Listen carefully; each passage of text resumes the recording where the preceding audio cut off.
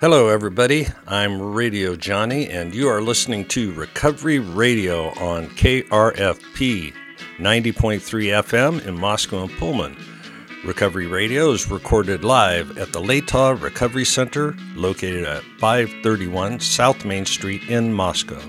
You can contact the LRC by phone at 208-883-1045 or by email at letovrecoverycenter@gmail.com. You can find them on the web at letovrecoverycenter.org and on Facebook. Recovery Radio's purpose is to share with our community how addiction and behavioral health disorders affect us all and how we deal with them. We also share the personal stories of people in and around recovery, highlighting their experience, insight, and hope for continued recovery.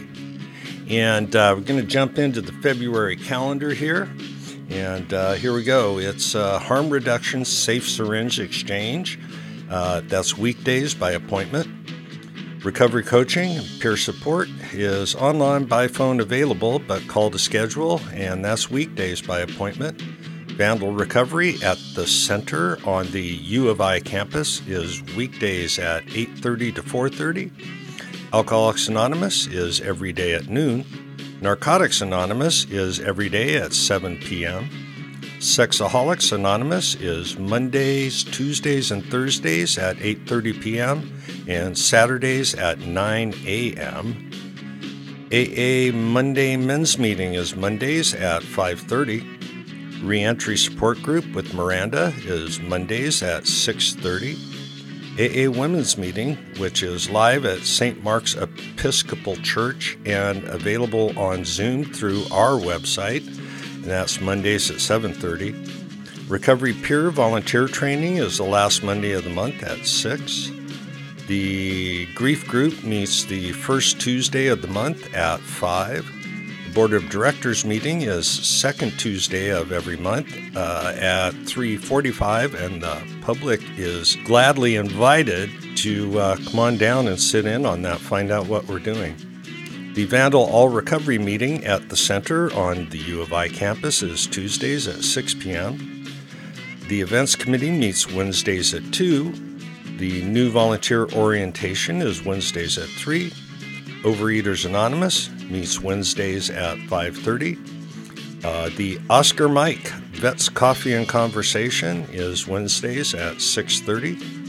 Recovery Radio on KRFP-FM, you're listening to it. It's Thursdays at about 1:10. Movie and Game Night is Thursdays from 5 to 8. The Intern Meeting is Fridays at 2. All Recovery Meeting live and on Zoom is Fridays from 5 till 5:45.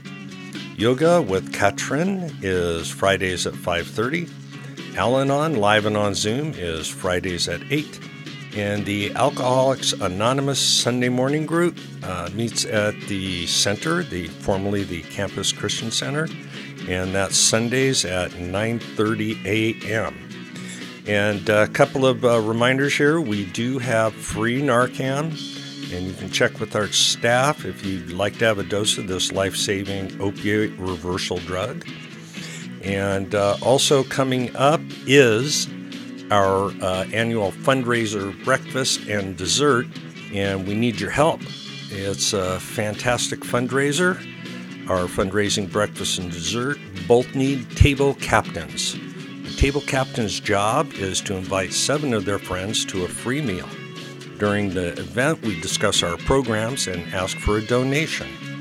Keynote speaker this year is Rosie Andueza, the State of Idaho's Substance Use Disorder Single State Authority. And this is a fast-paced event that you will be proud to be associated with. We promise you and your friends a great meal and an interesting program. It's going to be at the Best Western University Inn, again on March 1st, so mark your calendar. And if you can help, please email Daryl at letovrecoverycenter, all one word, at gmail.com, and he will get you set up. And today, our show is going to be all about Chapter 6 of the Big Book. And over the last, few weeks, months, whatever, I've been reading chapters out of the Big Book. This is to get people a little bit introduced to what the program is, kind of how it works, and sort of things you can expect when you come into an AA meeting, or if you decide you want to work a 12-step recovery program. Most 12-step recovery programs are based, at least loosely, on the AA 12 steps. So here we go, Chapter 6 of the Big Book, Into Action. Having made our personal inventory, what shall we do about it? We have been trying to get a new attitude, a new relationship with our Creator, and to discover the obstacles in our path. We have admitted certain defects. We have ascertained in a rough way what the trouble is. We have put our finger on the weak items in our personal inventory. Now these are about to be cast out. This requires action on our part, which, when completed, will mean that we have admitted to God, to ourselves, and to another human being the exact nature of our defects. This brings us to the 5th step in the program of recovery mentioned in the preceding chapter. This is perhaps difficult, especially discussing our defects with another person. We think we have done well enough in admitting these things to ourselves. There is doubt about that. In actual practice, we usually find a solitary self-appraisal insufficient. Many of us thought it was necessary to go much further. We will be more reconciled to discussing ourselves with another person when we see good reasons why we should do so. The best reason first: if we skip this vital step, we may not overcome drinking. Time after time, newcomers have tried to keep to themselves certain facts about their lives. Trying to avoid this humbling experience, they have turned to easier methods. Almost invariably, they got drunk. Having persevered with the rest of the program, they wondered why they fell. We think the reason is that they never completed their house cleaning. They took inventory all right, but hung on to some of the worst items in stock. They only thought they had lost their egotism and fear. They only thought they had humbled themselves, but they had not learned enough of humility, fearlessness, and honesty in the sense we find necessary until they told someone else all their life story. More than most people, the alcoholic leads a double life. He is very much the actor. To the outer world, he presents his stage character. This is the one he likes his fellows to see. He wants to enjoy a certain reputation, but knows in his heart he doesn't deserve it. The inconsistency is made worse by things he does on his sprees. Coming to his senses, he is revolted at certain episodes he vaguely remembers. These memories are a nightmare. He trembles to think someone might have observed him. As fast as he can, he pushes these memories far inside himself. He hopes they will never see the light of day. He is under constant fear and tension. That makes for more drinking. Psychologists are inclined to agree with us. We have spent thousands of dollars for examinations. We know but few instances where we have given these doctors a fair break. We have seldom told them the whole truth, nor have we followed their advice. Unwilling to be honest with these sympathetic men, we were honest with no one else. Small wonder many in the medical profession have a low opinion of alcoholics and their chance for recovery. We must be entirely honest with somebody if we expect to live long or happily in this world. Rightly and naturally, we think well before we choose the person or persons with whom to take this intimate and confidential step. Those of us belonging to a religious denomination which requires confession must, and of course, will want to go to the properly appointed authority whose duty it is to receive it. Though we have no religious connection, we may still do well to talk with somebody ordained by an established religion. We often find such a person quick to see and understand our problem. Of course, we sometimes encounter people who do not understand alcoholics. If we cannot or would rather not do this, we search our acquaintance for a close-mouthed, understanding friend. Perhaps our doctor or psychologist will be the person. It may be one of our own family, but we cannot disclose anything to our wives or our parents which will hurt them and make them unhappy. We have no right to save our own skin at another person's expense. Such parts of our story we tell to someone who will understand, yet be unaffected. The rule is we must be hard on ourselves, but always considerate of others. Notwithstanding the great necessity for discussing ourselves with someone, it may be one is so situated that there is no suitable person available. If that is so, this step may be postponed, only, however, if we hold ourselves in complete readiness to go through with it at the first opportunity. We say this because we are very anxious that we talk to the right person. It is important that he be able to keep a confidence, that he fully understand and approve what we are driving at, that he will not try to change our plan, but we must not use this as a mere excuse to postpone. When we decide who to hear our story, we waste no time. We have written an inventory and we are prepared for a long talk. We explain to our partner what we are about to do and why we have to do it. He should realize that we are engaged upon a life and death errand. Most people approached in this way will be glad to help. They will be honored by our confidence.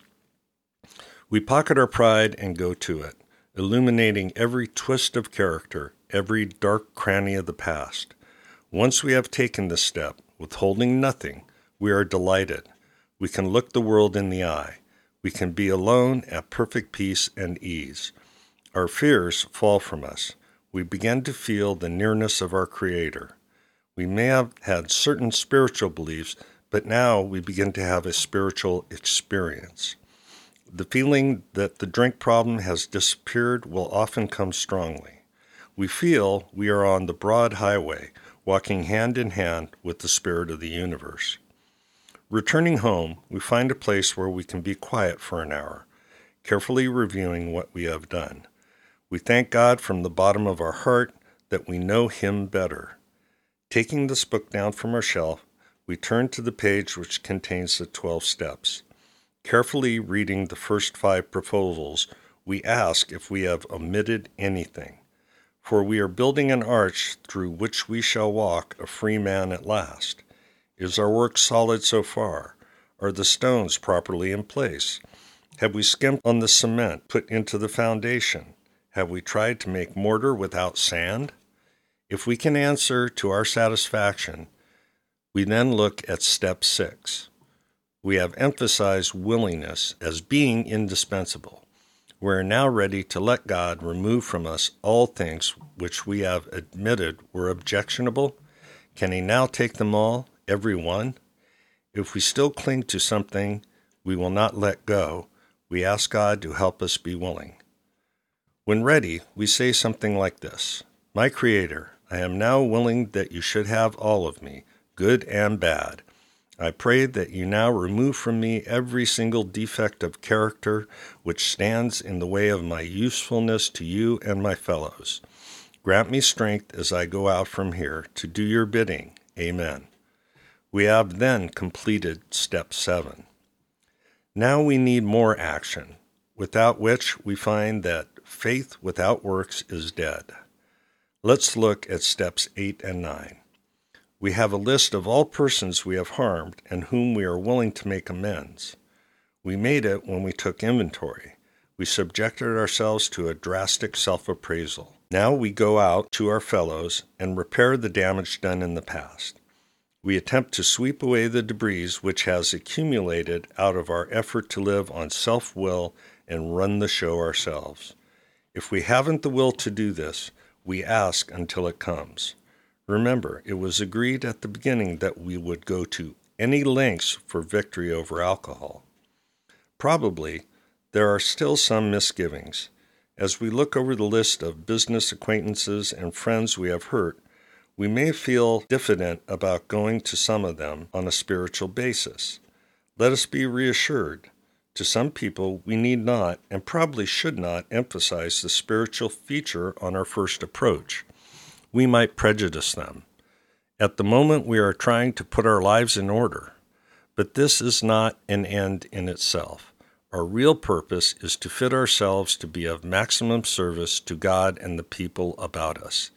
It is seldom wise to approach an individual who still smarts from our injustice to him and announce that we have gone religious. In the prize ring, this would be called leading with the chin. Why lay ourselves open to being branded fanatics or religious bores? We may kill a future opportunity to carry a beneficial message, but our man is sure to be impressed with a sincere desire to set right the wrong. He is going to be more interested in a demonstration of goodwill than our talk of spiritual discoveries. We don't use this as an excuse for shying away from the subject of God. When it will serve any good purpose, we are willing to announce our convictions with tact and common sense. The question of how to approach the man we hated will arise. It may be he has done us more harm than we have done him, and though we may have required a better attitude toward him, we are still not too keen about admitting our faults. Nevertheless, with a person we dislike, we take the bit in our teeth. It is harder to go to an enemy than to a friend, but we find it much more beneficial to us. We go to him in a helpful and forgiving spirit, confessing our former ill feeling and expressing our regret.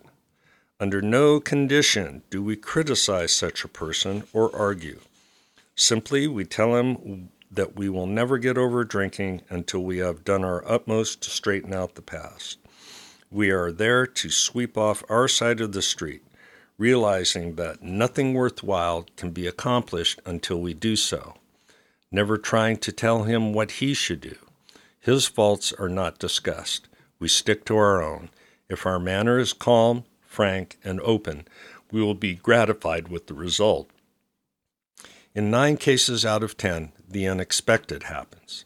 Sometimes the man we are calling upon admits his own fault, so feuds of years standing melt away in an hour. Rarely do we fail to make satisfactory progress. Our former enemies sometimes praise what we are doing and wish us well. Occasionally, they will offer assistance. It should not matter, however, if someone does throw us out of his office. We have made our demonstration, done our part. It's water over the dam. Most alcoholics owe money. We do not dodge our creditors. Telling them what we are trying to do, we make no bones about our drinking. They usually know it anyway, whether we think so or not. Nor are we afraid of disclosing our alcoholism on the theory it may cause financial harm. Approached in this way, the most ruthless creditor will sometimes surprise us. Arranging the best deal we can, we let these people know we are sorry. Our drinking has made us slow to pay. We must lose our fear of creditors no matter how far we have to go, for we are liable to drink if we are afraid to face them. Perhaps we have committed a criminal offense, which might land us in jail if it were known to the authorities. We may be short in our accounts and unable to make good. We have already admitted this in confidence to another person, but we are sure we would be imprisoned or lose our job if it were known. Maybe it's only a petty offense such as padding the expense account. Most of us have done that sort of thing. Maybe we are divorced and have remarried but haven't kept up the alimony to number 1. She is indignant about it and has a warrant out for our arrest. That's a common form of trouble too. Although these reparations take innumerable forms, there are some general principles which we find guiding. Reminding ourselves that we have decided to go to any lengths to find a spiritual experience, we ask that we be given strength and direction to do the right thing, no matter what the personal consequences may be. We may lose our position or reputation or face jail, but we are willing. We have to be. We must not shrink at anything. Usually, however, other people are involved. Therefore, we are not to be the hasty and foolish martyr who would needlessly sacrifice others to save himself from the alcoholic pit. A man we know had remarried. Because of resentment and drinking, he had not paid alimony to his first wife. She was furious. She went to court and got an order for his arrest. He had commenced our way of life, had secured a position, and was getting his head above water. It would have been impressive heroics if he had walked up to the judge and said, "Here I am." We thought he ought to be willing to do that if necessary, but if he were in jail, he could provide nothing for either family. We suggested he write his first wife, admitting his faults and asking forgiveness. He did, and also sent a small amount of money. He told her that he would try to do in the future. He said he was perfectly willing to go to jail if she insisted. Of course, she did not, and the whole situation has long since been adjusted. Before taking drastic action which might implicate other people, we secure their consent. If we have obtained permission, have consulted with others, asked God to help, and the drastic step is indicated, we must not shrink. This brings to mind a story about one of our friends. While drinking, he accepted a sum of money from a bitterly hated business rival, giving him no receipt for it. He subsequently denied having received the money and used the incident as a basis for discrediting the man. He thus used his own wrongdoing as a means of destroying the reputation of another. In fact, his rival was ruined. He felt that he had done a wrong he could not possibly make right. If he opened that old affair, he was afraid it would destroy the reputation of his partner, disgrace his family, and take away his means of livelihood. What right had he to involve those dependent upon him? How could he possibly make a public statement exonerating his rival? After consulting with his wife and partner, he came to the conclusion that it was better to take those risks than to stand before his Creator guilty of such ruinous slander.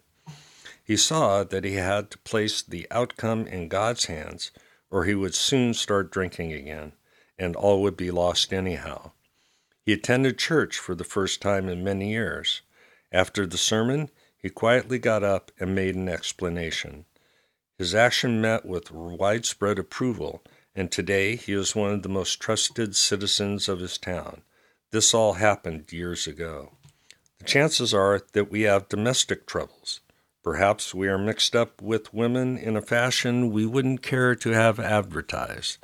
We doubt if, in this respect, alcoholics are fundamentally much worse than other people. But drinking does complicate sex relations in the home. After a few years with an alcoholic, a wife gets worn out, resentful, and uncommunicative.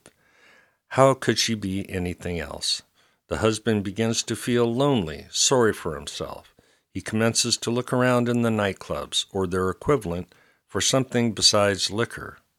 Perhaps he is having a secret and exciting affair with the girl who understands. In fairness, we must say that she may understand, but what are we going to do about a thing like that? A man so involved often feels very remorseful at times, especially if he is married to a loyal and courageous girl who has literally gone through hell for him. Whatever the situation, we usually have to do something about it. If we are sure our wife does not know, should we tell her? Not always, we think. If she knows in a general way that we have been wild, should we tell her in detail? Undoubtedly, we should admit our fault. She may insist on knowing all the particulars. She will want to know who the woman is and where she is. We feel we ought to say to her that we have no right to involve another person. We are sorry for what we have done, and God willing, it shall not be repeated. More than that we cannot do. We have no right to go further. Though there may be justifiable expectations, and though we may wish to lay down no rule of any sort, we have often found this is the best course to take. Our design for living is not a one-way street. It is as good for the wife as it is for the husband. If we can forget, so can she. It's better, however, that one does not needlessly name a person upon whom she can vent jealousy. Perhaps there are some cases where the utmost frankness is demanded. No outsider can appraise such an intimate situation. It may be that both will decide that the way of good sense and loving kindness is to let bygones be bygones. Each might pray about it, having the other one's happiness uppermost in mind. Keep it always in sight that we are dealing with that most terrible human emotion, jealousy. Good generalship may decide that the problem be attacked on the flank rather than to risk a face-to-face combat. If we have no such complication, there is plenty we should do at home. Sometimes we hear an alcoholic say that the only thing he needs to do is to keep sober. Certainly he must keep sober, for there will be no home if he doesn't. But he is yet a long way from making good to the wife or parents whom for years he has so shockingly treated. Passing all understanding is the patience mothers and wives have had with alcoholics. Had this not been so, many of us would have no homes today and would perhaps be dead. The alcoholic is like a tornado roaring his way through the lives of others. Hearts are broken, sweet relationships are dead, affections have been uprooted. Selfish and inconsiderate habits have kept the home in turmoil. We feel a man is unthinking when he says that sobriety is enough. He is like the farmer who came up out of the cyclone cellar to find his home ruined. To his wife he remarked, "Don't see anything the matter here, Ma. Ain't it grand the wind stopped blowing?" Yes, there is a long period of reconstruction ahead. We must take the lead. A remorseful mumbling that we are sorry won't fill the bill at all. We ought to sit down with the family and frankly analyze the past as we now see it, being very careful not to criticize them. Their defects may be glaring, but the chances are that our own actions are partly responsible.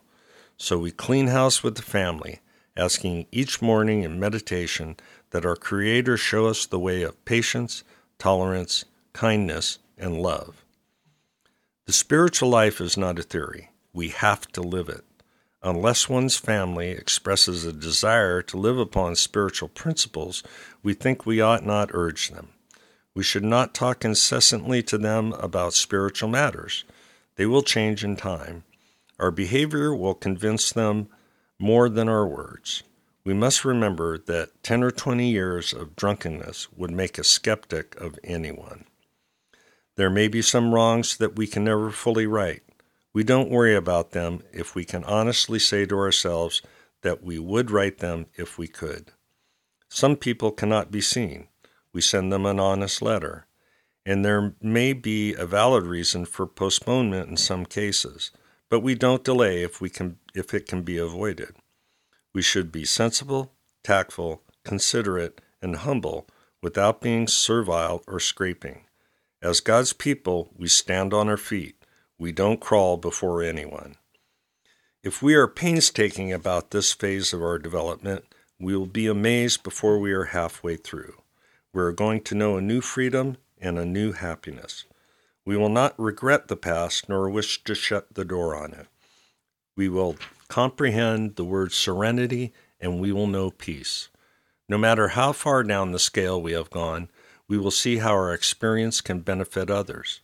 That feeling of uselessness and self-pity will disappear. We will lose interest in selfish things and gain interest in our fellows. Self-seeking will slip away. Our whole attitude and outlook upon life will change. Fear of people and economic insecurity will leave us. We will intuitively know how to handle situations which used to baffle us. We will suddenly realize that God is doing for us what we could not do for ourselves. Are these extravagant promises? We think not. They are being fulfilled among us, sometimes quickly, sometimes slowly. They will always materialize if we work for them. This thought brings us to step 10, which suggests we continue to take personal inventory and continue to set right any new mistakes as we go along. We vigorously commenced this way of living as we cleaned up the past. We have entered the world of the Spirit. Our next function is to grow in understanding and effectiveness. This is not an overnight matter. It should continue for our lifetime. Continue to watch for selfishness, dishonesty, resentment, and fear. When these crop up, we ask God at once to remove them. We discuss them with someone immediately and make amends quickly if we have harmed anyone. Then we resolutely turn our thoughts to someone we can help. Love and tolerance of others is our code. And we have ceased fighting anything or anyone, even alcohol. For by this time, sanity will have returned. We will seldom be interested in liquor. If tempted, we recoil from it as from a hot flame. We react sanely and normally, and we will find that this has happened automatically. We will see that our new attitude toward liquor has been given us without any thought or effort on our part. It just comes. That is the miracle of it. We are not fighting it, neither are we avoiding temptation. We feel as though we have been placed in a position of neutrality, safe and protected. We have not even sworn off. Instead, the problem has been removed. It does not exist for us. We are neither cocky nor are we afraid. That is our experience. That is how we react so long as we keep in a fit spiritual condition. It's easy to let up on the spiritual program of action and rest on our laurels. We are headed for trouble if we do, for alcohol is a subtle foe. We are not cured of alcoholism. What we really have is a daily reprieve contingent on the maintenance of our spiritual condition. Every day is a day when we must carry the vision of God's will into all our activities. How can I best serve Thee? Thy will, not mine, be done. These are thoughts which must go with us constantly. We can exercise our willpower along this line all we wish. It is the proper use of the will. Much has already been said about receiving strength, inspiration, and direction from Him who has all knowledge and power. If we have carefully followed directions, we have begun to sense the flow of His Spirit into us. To some extent, we have become God-conscious. We have begun to develop this vital sixth sense, but we must go further, and that means more action. Step 11 suggests prayer and meditation. We shouldn't be shy on this matter of prayer. Better men than we are using it constantly. It works if we have the proper attitude and work at it. It would be easy to be vague about this matter, yet we believe it can make some definite and valuable suggestions. When we retire at night, we constructively review our day. Were we resentful, selfish, dishonest, or afraid? Do we owe an apology? Have we kept something to ourselves which should be discussed with another person at once? Were we kind and loving toward all? What could we have done better? Were we thinking of ourselves most of the time? Or were we thinking of what we could do for others, of what we could pack into the stream of life? But we must be careful not to drift into worry, remorse, or morbid reflection, for that would diminish our usefulness to others. After making our review, we ask God's forgiveness and inquire what corrective measures should be taken. On awakening, let us think about the 24 hours ahead. We consider our plans for the day. Before we begin, we ask God to direct our thinking, especially asking that it be divorced from self-pity, dishonest, or self-seeking motives. Under these conditions, we can employ our mental faculties with assurance, for after all, God gave us brains to use. Our thought life will be placed on a much higher plane when our thinking is cleared of wrong motives. In thinking about our day, we may face indecision. We may not be able to determine which course to take. Here we ask God for inspiration, an intuitive thought or a decision. We relax and take it easy. We don't struggle. We are often surprised how the right answer comes after we have tried this for a while. What used to be the hunch or the occasional inspiration gradually becomes a working part of the mind. Being still inexperienced and having just made conscious contact with God, it is not probable that we are going to be inspired at all times. We might pay for this presumption in all sorts of absurd actions and ideas. Nevertheless, we find that our thinking will, as time passes, be more and more on the plane of inspiration. we come to rely upon it. We usually conclude the period of meditation with a prayer that we be shown all through the day what our next step is to be, that we be given whatever we need to take care of such problems. We ask especially for freedom from self-will, and are careful to make no requests for ourselves only. We may ask for ourselves, however, if others will be helped. We are careful never to pray for our own selfish ends. Many of us have wasted a lot of time doing that, and it doesn't work. You can easily see why. If circumstances warrant, we ask our wives or friends to join us in morning meditation.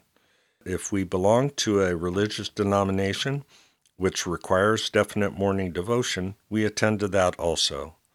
If not members of religious bodies, we sometimes select and memorize a few set prayers which emphasize the principles we have been discussing. There are many helpful books also. Suggestions about these may be obtained from one's priest, minister, or rabbi. Be quick to see where religious people are right. Make use of what they offer. As we go through the day, we pause, when agitated or doubtful, and ask for the right thought or action. We constantly remind ourselves that we are no longer running the show, humbly saying to ourselves many times each day, "Thy will be done." We are then in a much less danger of excitement, fear, anger, worry, self-pity, or foolish decisions. We become much more efficient. We do not tire so easily, for we are not burning up energy foolishly as we did when we were trying to arrange life to suit ourselves. It works. It really does. We alcoholics are undisciplined, so we let God discipline us in the simple way that we have just outlined. But this is not all. There is action and more action. Faith without works is dead. The next chapter is entirely devoted to step 12. And that's the end of chapter 6, Into Action. I'm going to take a quick break right now, get a drink of water, and I'll be right back. You're listening to KRFP 90.3, Moscow Pullman.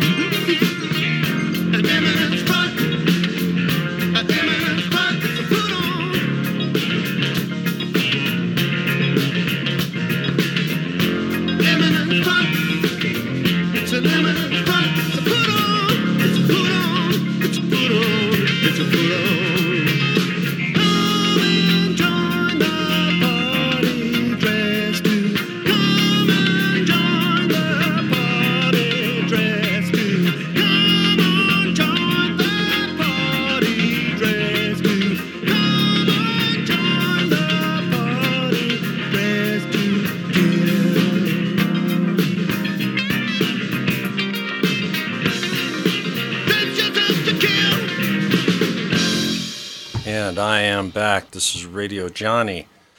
And I just want to close up today with a couple of thoughts. Again, in this chapter, we talk a lot about God, higher power, becoming close to our Creator. The whole concept behind that for me is that I need to rely on a power greater than myself to get me through the day, to do the right things, to do right by people. And that's really the gist of it for me. That's what I have to do. So don't let the God word or creator or any of that scare you off from the rest of the reality, which is we have to clean house. We have to get rid of those troubling, those character defects that we talk about. And that's really the important part of getting sober and being able to maintain sobriety. You heard quite a bit in there about, if we don't do these things, we're most certain to drink. Well, that comes from the experience of these people, even though this book was written 80, almost 90 years ago now, and it still holds true today. And for me, more importantly, it works for me today. So I'm going to close up now. Thanks for listening. Really appreciate it. If you have any thoughts or you want to have some comments on what's going on in here, give me an email. You can get me at the Latah Recovery Center at latahrecoverycenter@gmail.com, or you can get a hold of me directly at lrcradiojohnny@gmail.com. I appreciate hearing from you. Maybe you have a story you want to share, or maybe you have questions about something that you've heard so far. I'd be happy to answer them. If I can't, I will find somebody who can answer them for you. So, I'm going to close out with the usual. If you think you have a problem with alcohol or other drugs or maybe a behavioral health disorder, you do.